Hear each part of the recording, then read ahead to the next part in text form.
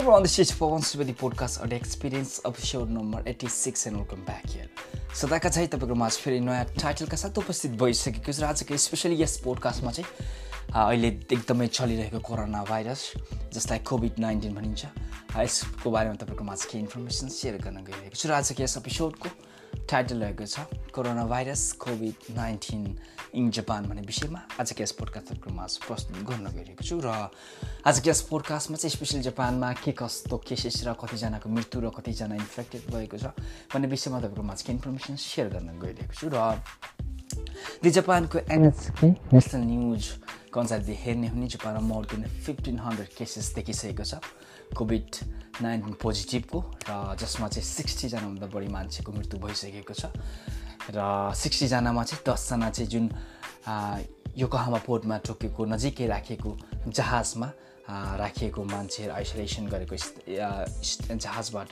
त्यहाँ 700 जना मध्ये एफेक्टेड भएको मान्छेहरूमध्ये 10 जनाको मृत्यु भएको छ। त्यो जहाजको कुरो भन्यो भने चाहिँ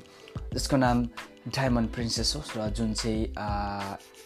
एसिया भियतनाम ताइवान चाइना आदि इत्यादि घुम्दै जापान पस्न आँटेको थियो योकोहामा पोर्टमा जापानको टोकियो नजिकैको पोर्टमा र त्यहाँ चाहिँ जापान सरकारले एकदमै कन्सियस भएर त्यो जहाज आएको यात्रुहरूलाई गेस्टहरूलाई त्यत्तिकै स्टप गरेको थियो जसमा चाहिँ 3700 भन्दा बढी गेस्टहरू रहेका थिए र जसमध्ये चाहिँ 700 जनालाई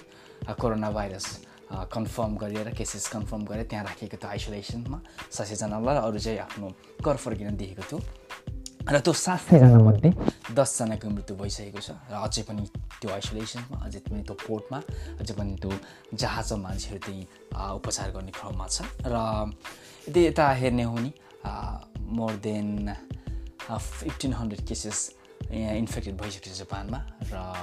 यदि आजको मात्र कुरो गर्ने हो भने मार्च 28 मा मोर देन 60 भन्दा बढी मान्छेहरू इन्फेक्टेड भइसकेको छ कोरोना भाइरसबाट। सो जापानमा पनि एकदमै कोरोना भाइरसको इफेक्ट बढ्दै गइरहेको छ र यदि अरू कन्ट्रीको तुलनामा र जापानकै आफ्नै पपुलेसनको आधारमा हेर्ने हो भने जापानमा एकदमै कम रूपमा कोरोना भाइरसको इफेक्टेड देखिरहेको छ तर अहिलेको अवस्था यदि हेर्ने भने एकदम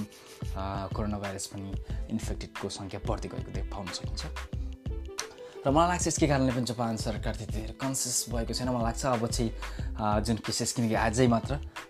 मार्च 28 मा मात्र 60 जनाभन्दा बढी पर डेमा केसेस देखिसकेको छ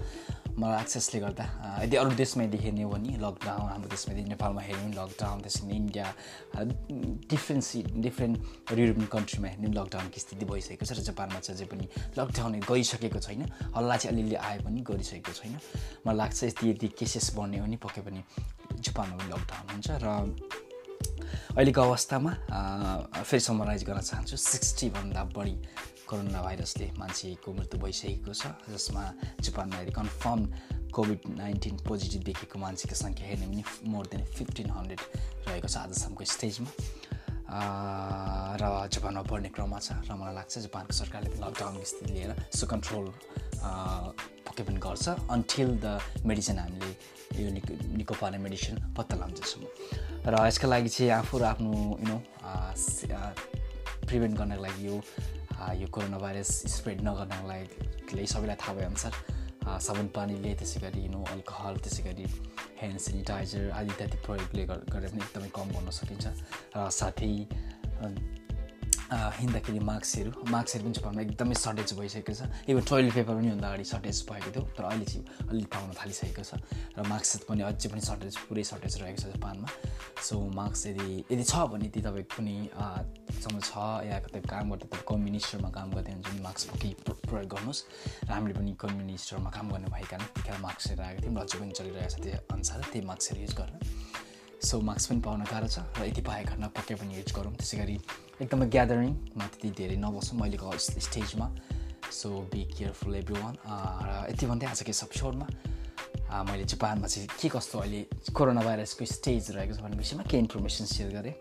र पछिल्लो एपिसोडमा पनि अब आउने दिनमा पनि तपाईँको माझ के अपडेट गराउने नै छु र त्यतिन्जेलसम्मको लागि तपाईँको माझबाट बिदा लिन चाहन्छु हेभ अ ग्रेट टाइम र कोरोना भाइरसले एकदमै इफेक्टेड रहेको छ so be careful everyone र यति भन्दै आजको यस पोडकास्टबाट बिदा लिन चाहन्छु have a great time by